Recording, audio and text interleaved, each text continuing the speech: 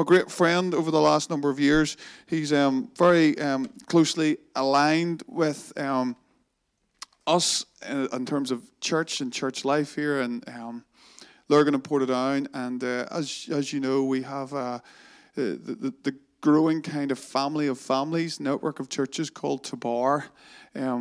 David sits on that and has found a degree of home in that. He's ministered all around the country for many years, but over the last number of years, it's been great just to feel like an affinity of heart and spirit for the purposes of God in his church in Ireland. And so it's great to have David serving alongside us in that and inputting into those different churches, carrying the DNA of what we feel the Holy Spirit's doing at the moment. So David, it's great to have you here. We'll welcome you, and our hearts are open to what you want to share. Why don't you stretch your hands out, would you, to David? He's going to continue our series on Spirit Breakout this morning, and I know it's going to be great. So God, we just thank you for David. Thank you, Father, for what you've done in his life over the years. Thank you for the journey that he's been on. And thank you, Lord, for the wisdom that's been gained. But Lord, we thank you for the hunger for the fresh thing in his heart, Lord. And so we just ask, as he shares today, that you give him help now by your Spirit in Jesus' name. Amen. Amen. Well, good morning, everybody. I have this switched on. Is it working all right? We're working? You can hear me? Yeah. Good morning. It's really great to be here. Thanks, Al, for that lovely welcome. And to share with you today is very special. Considering, as he's already said, the week that we're in the church calendar, if you follow that or don't, it's quite significant where we are at as a movement and what God is doing at the moment, just to pause and focus on that. I want you to turn with me to the book of Acts. I know you've been there over the last while, and Al's asked me to continue a little bit in the series and also share a little bit my own journey in regards to things of the Spirit. Now, before I do that, I always forget this. My prayer letters are at the back. If you want to know anything more about what we're doing, prayer letters are at the back. You can order those via email if you want to get them regularly. They come out 3 times a year, just telling you a bit about what we're doing. Also, I forgot to ask, can I make a wee plug for Portadown House of Prayer? Portadown House of Prayer meets on a Friday from 7 in the morning through to 6 in the evening, 11-hour cycle. We've been doing that for 5 years now. We're above Chimes Coffee Shop, if you know where that is, just beside St. Mark's Church. And we'd love to see as many of you as could pop in. Some of you do come, and we do appreciate that. So we're wanting to pray as much as possible for the community here.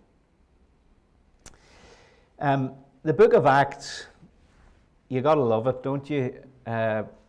Because it embodies the reality of what happens when God gets hold of people. But a great error that there is with regards to the book of Acts is just seeing it as history. Now, Luke was an exemplary historian, we know that, and this is, by the way, not really one book, it's really 2 books making up 2 volumes, Luke, Acts. And so they came as one, essentially, 2 parts. And we know what Luke is all about. But we tend to look at Acts purely as history, or it has been in the church, often looked at in such a way. But I want you to consider that the Gospels are not history. Each Gospel writer, Matthew, Mark, Luke, and John, they're depicting the life and ministry of the Lord Jesus, but each of them do it from a different angle or a different aspect. And so, I'm not going into it all, but John presents Jesus as Savior of the world. Luke talks about a lot of the humanity of Jesus as his emphasis, and so on. And so they're all talking about the same figure, many of the same events, but they're doing it from a different slant because they have an agenda. And it's a Holy Spirit agenda. There's nothing wrong with that. But they're being inspired by the Holy Spirit. And I know it's a bad analogy, really, but if we were to go out of church today and see an accident, and maybe 4 of us witnessed the same accident, depending on where we were on the road and what direction we were coming, we would have different aspects of that event. And in the same respect, so did the Gospel writers. But this is my point. Acts of the Apostles is what I like to call theological narrative. Now, don't let that term spook you. What it really means is a narrative is a story, but this is more than a story. And it's more than just an historic account of events that took place. It is theological narrative, which means just like Matthew, Mark, Luke, and John are trying to teach us something about Jesus, the ministry of the gospel and the kingdom, so Luke, in his book, is wanting to do more than just tell us what happened in the early church. He's wanting to tell us this is the way the early church is and is meant to be and can be in our day and generation. This is what the church is all about. And throughout the stories, there is something being taught to us. So when you're reading Acts, I want you to think about that. What is Luke, under the inspiration of the Holy Spirit, trying to teach me here? And to that end, this is all about now.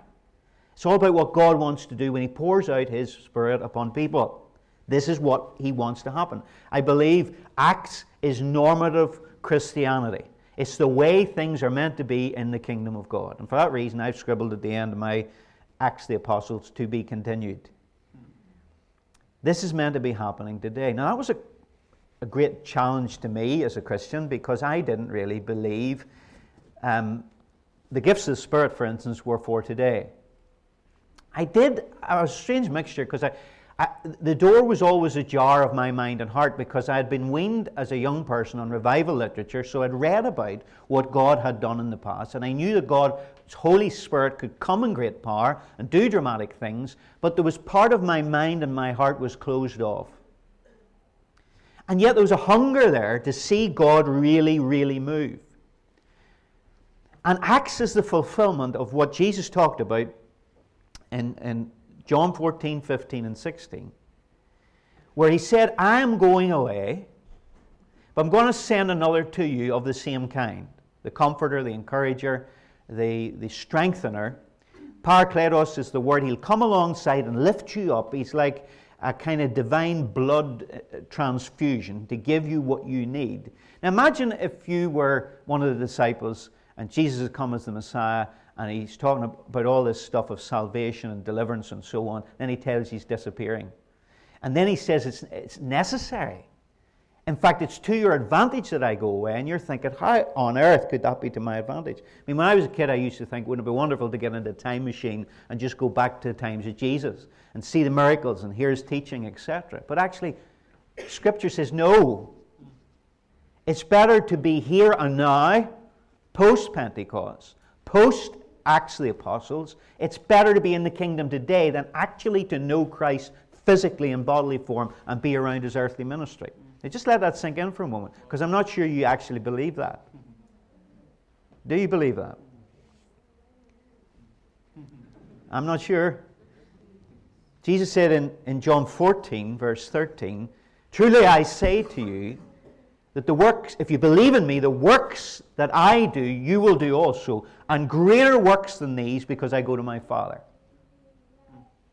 Now that's incredible. You can do all the somersaults you like to try and explain away that verse, but it means what it says, and it is actually anchored in the reality of what we're celebrating today, which is the ascension of Jesus. Because I go to my Father, because Jesus has died, He's risen, and He's now in the presence of the Father glorified, He can now pour out the Holy Spirit. That's what He said in John chapter 7. If any man thirst, let him come to me and drink, and out of his innermost being will flow rivers of living water. And John comments on that. This is what he spoke concerning the Spirit, who was not yet given to those who believe in Him, because Christ was not yet glorified. And so there's this connection between Jesus going to heaven, and it was read to us by Al from Ephesians 4, that when He ascended up on high, He led captivity captive, and He gave gifts to men. And the picture is of a general coming back from battle, extending the empire and the kingdom of the Caesar, or whoever was in charge, and coming back with prisoners in His train, but also the spoils of battle that He shares with His people. And that's what Jesus did when He ascended. 10 days later, after ascension, Pentecost, and the Holy Spirit is poured out. I want you to look here at verse 32 of Acts chapter 2. And I know you've spent a lot of time probably around Pentecost already in Acts 2. But I just love this verse. And it's hidden there in Peter's sermon and often missed. Verse 32, Acts 2. This Jesus God has raised up, of which we are all witnesses. Therefore, being exalted to the right hand of God, and having received from the Father the promise of the Holy Spirit, he poured out this which you now see and hear. Wow. I had goosebumps when I read that. What you now see and hear is the promise of the Father. Now you've got to be hearing and seeing stuff for the promise to be fulfilled. That's what Acts is all about. And actually, when you're reading through Acts, and indeed the Gospels, but particularly Acts, look for the times it's mentioned seeing and hearing, because this is all about testimony to who Jesus really is. If you look at verse 22 of the same chapter, men of Israel, hear these words, Jesus of Nazareth, a man attested by God to you by miracles, wonders, and signs which God did through him in your midst, as you yourselves also know. That the supernatural dimension of the Holy Spirit's empowerment is the attestation of the ministry of Jesus and the word of the gospel. Right? So we know it's true because the power of God comes and backs it up. Now it is true because it's true. But there's something about the supernatural that demonstrates. There's a demonstrative example of the fact that God is here and now. It's not about a historic story. It's about what God is doing. But it's more than even attestation. It's not just to prove the gospel is true. It actually in itself is a part of the gospel message to actually say to people, God is good. There is good news because God does good stuff for people. He touches and He heals people. He delivers them. He transforms communities and families, etc. Because God is good. It's part of the message. I was exercising yesterday, which doesn't happen an awful lot. But sometimes God really starts to ferment things in my mind when I'm doing that. And I was thinking about how, I was saying to the Lord, the Holy Spirit's power and ministry is really like fertilizer to the seed of the Word of God. And the more I thought about that, the more I thought, no, that's wrong, because what their fertilizer is and all that couldn't be right. And I'm sort of saying, Lord, you know, and then I felt He said to me, no, think of biology. And just as the sperm fertilizes the seed, it's as if the Holy Spirit comes with the seed of the Word, the seed of the kingdom that's being sown. And He is the one who comes, just like in the womb of the Virgin. The seed was fertilized. I know it was the Father brought Jesus, the unbegotten Son, into the world, but it was the Holy Spirit came upon Mary and upon that egg and fertilized. And that is the power that we are meant to be operating in as we establish God's kingdom here and now under the power and anointing of the Holy Spirit. Yeah? One sows, another waters, but God gives the increase. Now, my story very quickly, I'll not go into all the details. I was born again very early in life as a child, grew up in a Christian home, and always felt the call of God upon my life. But as I said earlier, I always knew there was something more than just salvation. I always knew that there were people in history that experienced these great outpourings of the Holy Spirit. So I had a hunger very early for that. But the kind of context in which I was in had a ceiling on it regarding those things. But I'd say about 12 or 13 years ago, there were 3 revelations that transformed my life and ministry. One was the grace of God. Now, it's by grace we're saved, so I had to know something about that. But what I'm talking about is actually living in the grace of God. His unconditional, unmerited favour and empowerment in our lives. But it was really this aspect, that if I truly know that I have not a performance-based relationship with God vertically, but I'm living in grace, well then I'll have a grace relationship with other people horizontally. But the circles I was in, there was a performance-based relationship with other people, so you had to measure up to my standard for me to accept you. But I saw that was coming from a lack of understanding about grace. They were trying to perform to get God to accept them. So that's the way they behaved towards everyone else. And so grace really set me free. Yeah. And then the Father heart of God was the other thing. Because anytime I read Father in the Bible, I just read God. I didn't read Father, I just read God. And these are all connected, really, I suppose. But when I started to get a revelation that he was my Abba Father, my Papa, my daddy in heaven, and I could have that adoptive relationship with him, that was just mind-blowing. And then sort of wedded to those two revelations was the understanding of the work and ministry and person of the Holy Spirit. But because of my background, I was very mind-driven, doctrinally driven. And I'm not saying this has to happen for everybody, because it doesn't. Sometimes God just whacks people and that's the end of it. But for me, there was something had to go on up here. I suppose you could call it repentance, a change of mind. And so I'll not go into all the details, but I had a time out, a bit of burnout for 3 months. And during that time, God started taking me apart to put me back together. And I started questioning not the gospel or fundamentals of the faith, but certain received wisdom that I had been given, the tradition of the elders, if you like. I'm a pastor at this stage. And God really started to reveal to me from Scripture that, on the contrary, rather than saying that these things died out with the apostles or have been replaced by the finished canon of Scripture, actually, on the contrary, these giftings, these abilities and demonstrations are absolutely essential and necessary for the task of expanding the kingdom across the world. Yeah. We can't do without them. And I'll not go into all the scriptures we have in time, but just to give you a smattering of some of them, 1 Thessalonians 5, do not quench the Spirit. Don't put out the fire of the Spirit is literally what it means. Don't despise prophecies. In the circles I was in, they despised prophecies. 1 Corinthians 14, Paul talking about tongues and prophecy, tells them to pursue these gifts. And even says its part and shot on the gift of tongues was not it's of the devil, which is often what I was hearing, but rather do not forbid to speak in tongues. He even said, I speak in it more than you lot, and the Corinthians were crazy about it. And so these kind of scriptures were opening my mind to the fact that actually the Bible that I revered and that many lifted up as the final authority, which it is the book that talks about this stuff and actually encourages us to walk and to move in it. And if you've still Acts 2 open, verse 39 was also very significant for me, for it says there, this is on the day of Pentecost, as the Holy Spirit has been poured out, for the promise is to you and to your children and to all who are afar off. And that doesn't just mean geographically, I think it means in time, as many as the Lord our God will call. So that's open-ended, if ever any verse was, to tell us this is for the succeeding generations. This is for the rest of human history.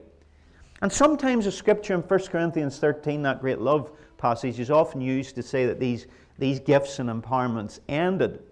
When the Bible came into being, it talks about prophecies will fail, tongues will cease, and knowledge will pass away until that which is perfect is come. And I was taught that that which is perfect is Scripture. But in fact, when you actually go to 1 Corinthians chapter 1, the answer is in the book. When Paul says, I desire that you would come behind in no gift of knowledge or ability, power, or knowledge and revelation, and any spoken gift, until Jesus comes. You look at it. It's verse 4 through 8 of 1 Corinthians chapter 1. My desire is that you'll come behind in no gift until Jesus comes again. He's the perfect one. That which is perfect has come. So my mind was starting to be blown. All the old theologies and restraints and all these inhibitions around the understanding that I could be legitimate and authentic in my understanding of the Bible and yet be open to these things. This was the start. And when you think of it, why on earth would God deprive us from what we need to finish the task of go into all the world and preach the gospel to every creature? It doesn't even make sense. The thing's only getting started and then He takes away from us what we need. But anyway, I could go on for long enough on that. But I had the theological shift. And it wasn't until I left the pastorate, which was 11 years ago last month, that the experiences started. And actually in this town, and I might go into that a little bit later, but I want you to look here to see that the experiential theological narrative in Acts that's not telling us that the Spirit was poured out at Pentecost, therefore we've got everything we need and we ought not to pursue the Spirit anymore. It's actually telling us something else. Look at verse 8 of chapter 1. Now this is like a blueprint of what the Holy Spirit is doing as He's being poured out on the earth. You shall receive power when the Holy Spirit has come upon you, and you shall be witnesses to me in Jerusalem and in all Judea and Samaria and to the end of the earth. And that's Jesus speaking, of course. Now, chapter 2 that you've already been in is all about Jerusalem and Judea. Because these Jews from all over the empire are gathering for the Jewish feast of Pentecost, and the Holy Spirit is poured out, and Peter... This is wonderful because there's a lot of stuff that happened on the day of Pentecost that you not find anywhere in the Bible, referred to explicitly, tongue speaking, looking they're drunk and all the rest. And yet Peter says, this is that. He stands up and says, this is that which was spoken by the prophet Joel, Joel 2. But Joel doesn't talk about tongues and he doesn't talk about people staggering around drunk. But he does talk about what's going on. And he interprets it as being a fulfillment of a Jewish prophecy to the Jewish people. So Jerusalem and Judea, the first part of chapter 1, verse 8, is being fulfilled on the day of Pentecost. But then when you come to chapter 8, and I think this is probably where you're at in your chronology of studies these Sunday mornings, you get Samaria. Now, I can't go into all this, but you know the Jews have no dealings with the Samaritans. The Samaritans were seen as unclean, half-Jews, and religiously apostate. It's interesting. They had their own way of doing stuff up in the North Kingdom. They were worshipping golden calves, and they set up their own priesthood and their own religion. But it was semi-Jewish. You can make all sorts of analogies there. But they receive the gospel, and the Holy Spirit falls. In verse 14 of chapter 8, the apostles who were at Jerusalem heard Samaria had received the word of God. They sent Peter and John to them, who, when they had come down, prayed for them that they might receive the Holy Spirit, for as yet he had fallen on none of them. So they had believed, but he hadn't fallen on them, the Spirit. They had only been baptized in the name of the Lord Jesus. Then they laid hands on them, and they received the Holy Spirit. And this is interesting. In chapter 2, nobody lays hands on anybody, and the Holy Spirit falls, and there's tongues and prophecy. Here, Peter and John lay hands on these Samaritan believers, and there's no sign spoken of specifically that they spoke in tongues or prophesied. Now, something happened. I think it probably was tongues, prophecy, because there's a magician guy called Simon. He gets all impressed by this, and he wants to pay for this ability. So something happened that showed that the Holy Spirit had fallen on these guys. So this is Jerusalem in chapter 2, Samaria in chapter 8. Go to chapter 10. You've got Cornelius' house. This, if you like, is the uttermost parts of the world, because this is a Gentile, a full, thoroughbred Gentile. And of course, he's the empowering force of the Roman Empire. If you look at chapter 10, you see what happens there. Verse 44, Peter still speaking the words, the Holy Spirit fell upon all those who had heard the word. Nobody lays hands here. The Holy Spirit just falls, just like in the day of Pentecost. Those of the circumcision who believed were astonished, as many as came with Peter, because the gift of the Holy Spirit had been poured out on Gentiles. Unthinkable. For they heard them speak with tongues and magnify God. That's tongues and prophecy. And then Peter answered, can anyone forbid water, that these should not be baptized who have received the Holy Spirit just as we have? And he commanded them to be baptized in the name of the Lord. Then they asked him to stay a few days. Now this is interesting, because these guys, in Cornelius and his household, were baptized in the Spirit before they were baptized in water. Isn't that interesting? So we often in the church, we love formula and we love order and rules. But we need to see, this is the Holy Spirit's record of how he does things in the early church. He mixes things up a little bit. Sometimes there's tongues, sometimes there's prophecy, sometimes there's laying on the hands, sometimes there's not. The Spirit just sovereignly falls. And sometimes people who aren't baptized get the Holy Spirit before they're baptized in water.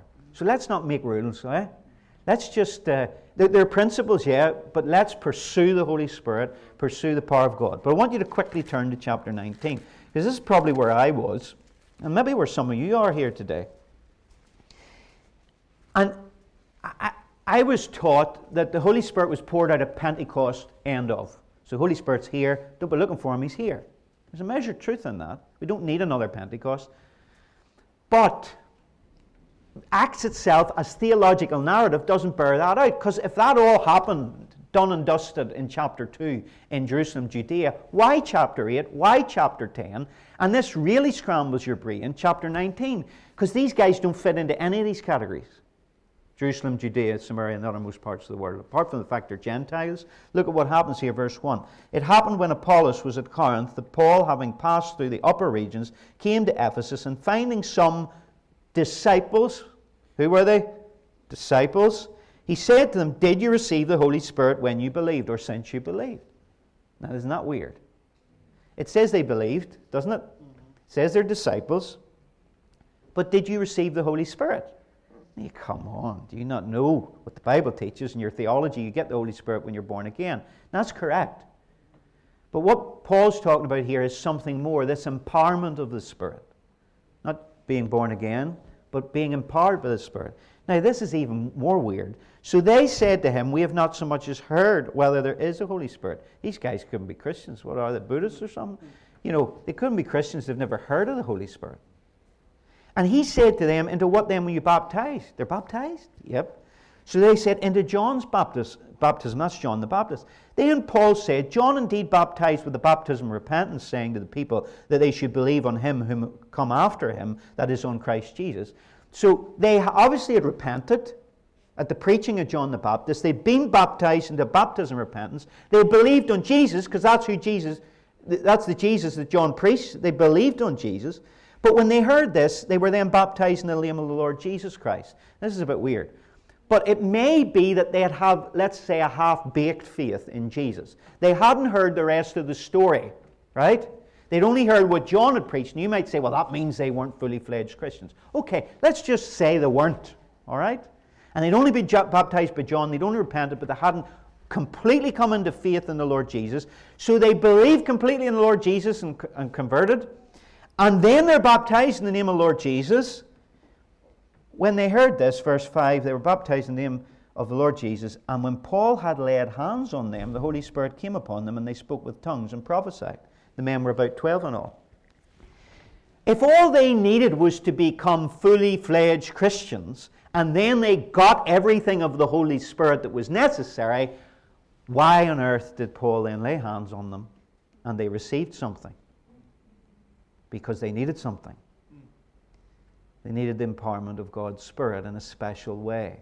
It's interesting, there's 12 of them, isn't it? It's just like juxtaposing, paralleling the original apostles' disciples with this crowd that were left behind. There's somewhere in there, they're disciples that believed in Jesus, they got some water over them at some stage, but there's something just when Paul's looking at them, he's saying there's a deficiency in your kingdom experience. There's something that is not, this is not critical, and when God looks at you, he's not critiquing you, but when he does look at us, he sees what's lacking and he wants to provide it. So Paul says, have you ever, I feel like saying this some of the places I preach, have you even heard of the Holy Spirit? And that was me. That was me. Something missing. You know, it's possible to be a follower of Jesus without possessing this power. This is how Christianity was meant to be. A.J. Gordon was a preacher years and years ago, over 100 years ago, in Boston, and he went on one occasion to the Chicago Fair, which was a world fair. People from all over the world came and brought inventions and all kinds of accoutrements and peculiar cultural things from their nation. And in the distance, he spied what he thought was an Oriental man. That's just the way he describes it. An Oriental man who was pumping water at a furious rate. And he said the physical condition of the man was incredible, and the gallons of water he was pumping was awesome. And so he was intrigued, and he went nearer to see what this was all about. And the nearer he got, the more he realized this person wasn't real. It was made of wood. And actually, and this is his remark, it wasn't that the man was pumping the water, but the water was making the man go. It's a water feature. And so much of Christianity is all about pumping water, trying by our own steam to extend the kingdom of God, to build the church, often building their own empires at times.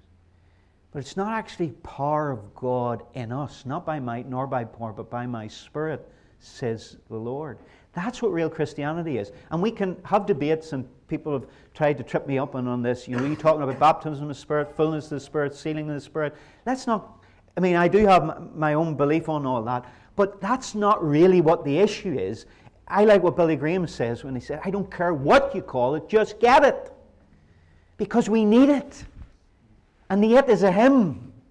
But it is his empowerment. It is his fire.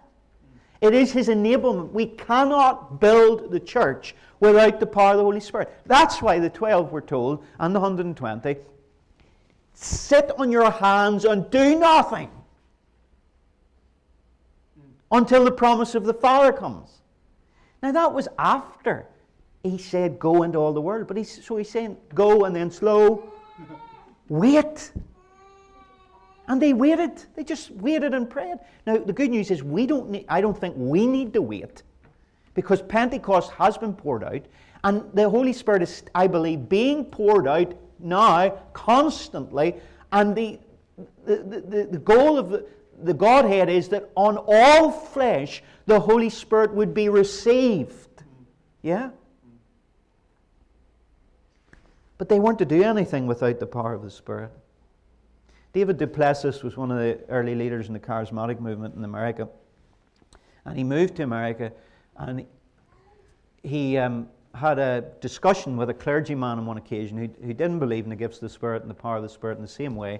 And the clergyman asked him, we believe in the Holy Spirit, so what is it that's different between you and us? And David du Plessis said, well, it's not that we believe differently concerning the Spirit. But let me illustrate it to you like this. He said, when we moved to Texas, my wife bought a refrigerator, a huge big, what do you call those, chest fridges. And he said she bought loads of steaks and filled the chest with all these steaks. And he said, I could take out a steak from the deep freeze and set it on the table, and we could discuss its steerage, its part of the beef it is, the part of the cattle it is. We could discuss all the nutrients that's in that piece of meat. But he says, if she throws it on the barbecue, he says, it's not very long until my kids are smelling it and crying out, Mom, what's cooking? What's cooking? And he says, it's not that we believe in a different Holy Spirit, or even doctrinally differently regarding the Holy Spirit. It's just like this. He says, what you believe's on ice, what we believe's on fire. Now maybe that's a bit cruel, but right across our land this morning, and right across this world, people are saying, I believe in the Holy Ghost. I believe in the Holy Ghost. But there's got to be demonstrations of power. And so, along with the bad teaching that I had, the next greatest obstacle to me moving into the anointing of the Holy Spirit was not theology anymore, but fear. And I want to kind of close on this.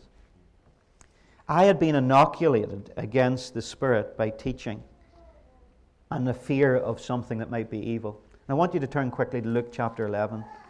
Luke chapter 11.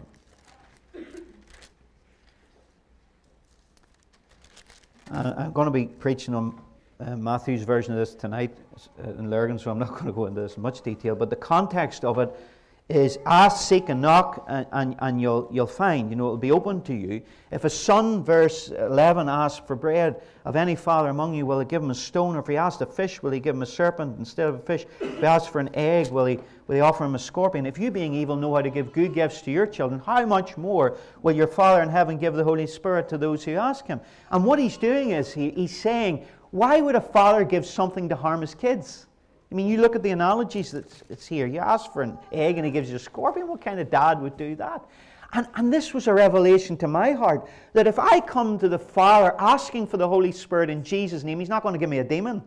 I'm not going to get Beelzebub if I'm asking for the Holy Spirit. But I had been so, not my long-running issue in my life past, and still struggle a bit, is with fear. And God's continuing to deliver me from that. But I had a fear of something that would be wrong. And, you know, John Wimber, as it's often said, says faith is spelled R-I-S-K, and there has to come a time where you take that jump. And I remember listening, and I'll just share my story. I'd been praying most of my life to be filled with the Holy Spirit, but I remember moving to Portadown, painting our spare room, and listening to Jackie Pullinger. Anybody know Jackie Pullinger? Missionary to Hong Kong.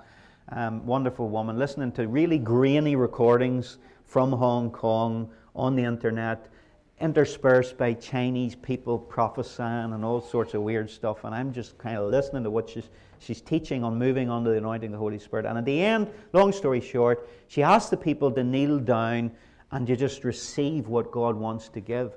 And I put the paintbrush down, knelt down beside the computer. But this is what she said: you have to step out in faith. She was talking specifically about the gift of tongues. But you have to step out in faith and believe God, just the way Peter stepped out of the boat and put one foot in front of the other. God didn't walk in the water for Peter. He kept him above the water, but he had to put one foot in front of the other. And you've got to speak out in faith that God's going to give you this gift. God's going to come. And I did it, and that happened. And I've been doing that ever since, exercising that gift. And that gift then opened up a whole avenue to many of the gifts of the Spirit, and healing and deliverance, and not go into all that. But what I want you to see is, some of you believe this stuff. I know you are. You probably wouldn't come here if you didn't believe this, but you haven't perhaps stepped into this. Maybe it's because of fear. Maybe it's because of inoculation by indoctrination. And maybe you need to take a risk here today. Maybe you're not completely there, up here or in here. But there has to come a time when you say, if this is happening, and God's Word says it is in the world, and the greatest outpouring of the Spirit, I believe, is still to come in the end time harvest that God's going to bring before Jesus returns, I want to be part of it. And I've lost my reputation on this. I've lost friends over this. But it's worth it. It's worth it. I could say more. I'm not going to go on. I'm going to finish now, because let's just stand.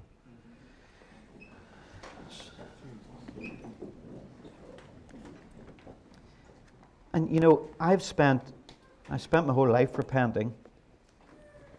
But since these revelations have come, I've spent a lot of time repenting and apologizing. And I remember having a revelation from Job chapter 42. You remember, after all he experienced in the whirlwind and everything, and he loses so much, and then God comes to him and reveals himself to him in the whirlwind. Do you remember what he says? Listen to this. I have heard of you by the hearing of the ear, but now my eye sees you. Therefore I abhor myself and repent in dust and ashes. And I was reading this from the Good News Bible. This is what it says. In the past, I knew only what others had told me. But now I have seen you with my own eyes. So I am ashamed of all I have said and repent in dust and ashes. Wow. And basically, I had received second-hand knowledge rather than first-hand experience. And maybe you need to repent of things you believed in the past. You mightn't believe them now, but you might have assented to them previously. You might have made confessions by things you said, or even criticisms of people that were into all this stuff. You might need to actually renounce that. That could be a blockage.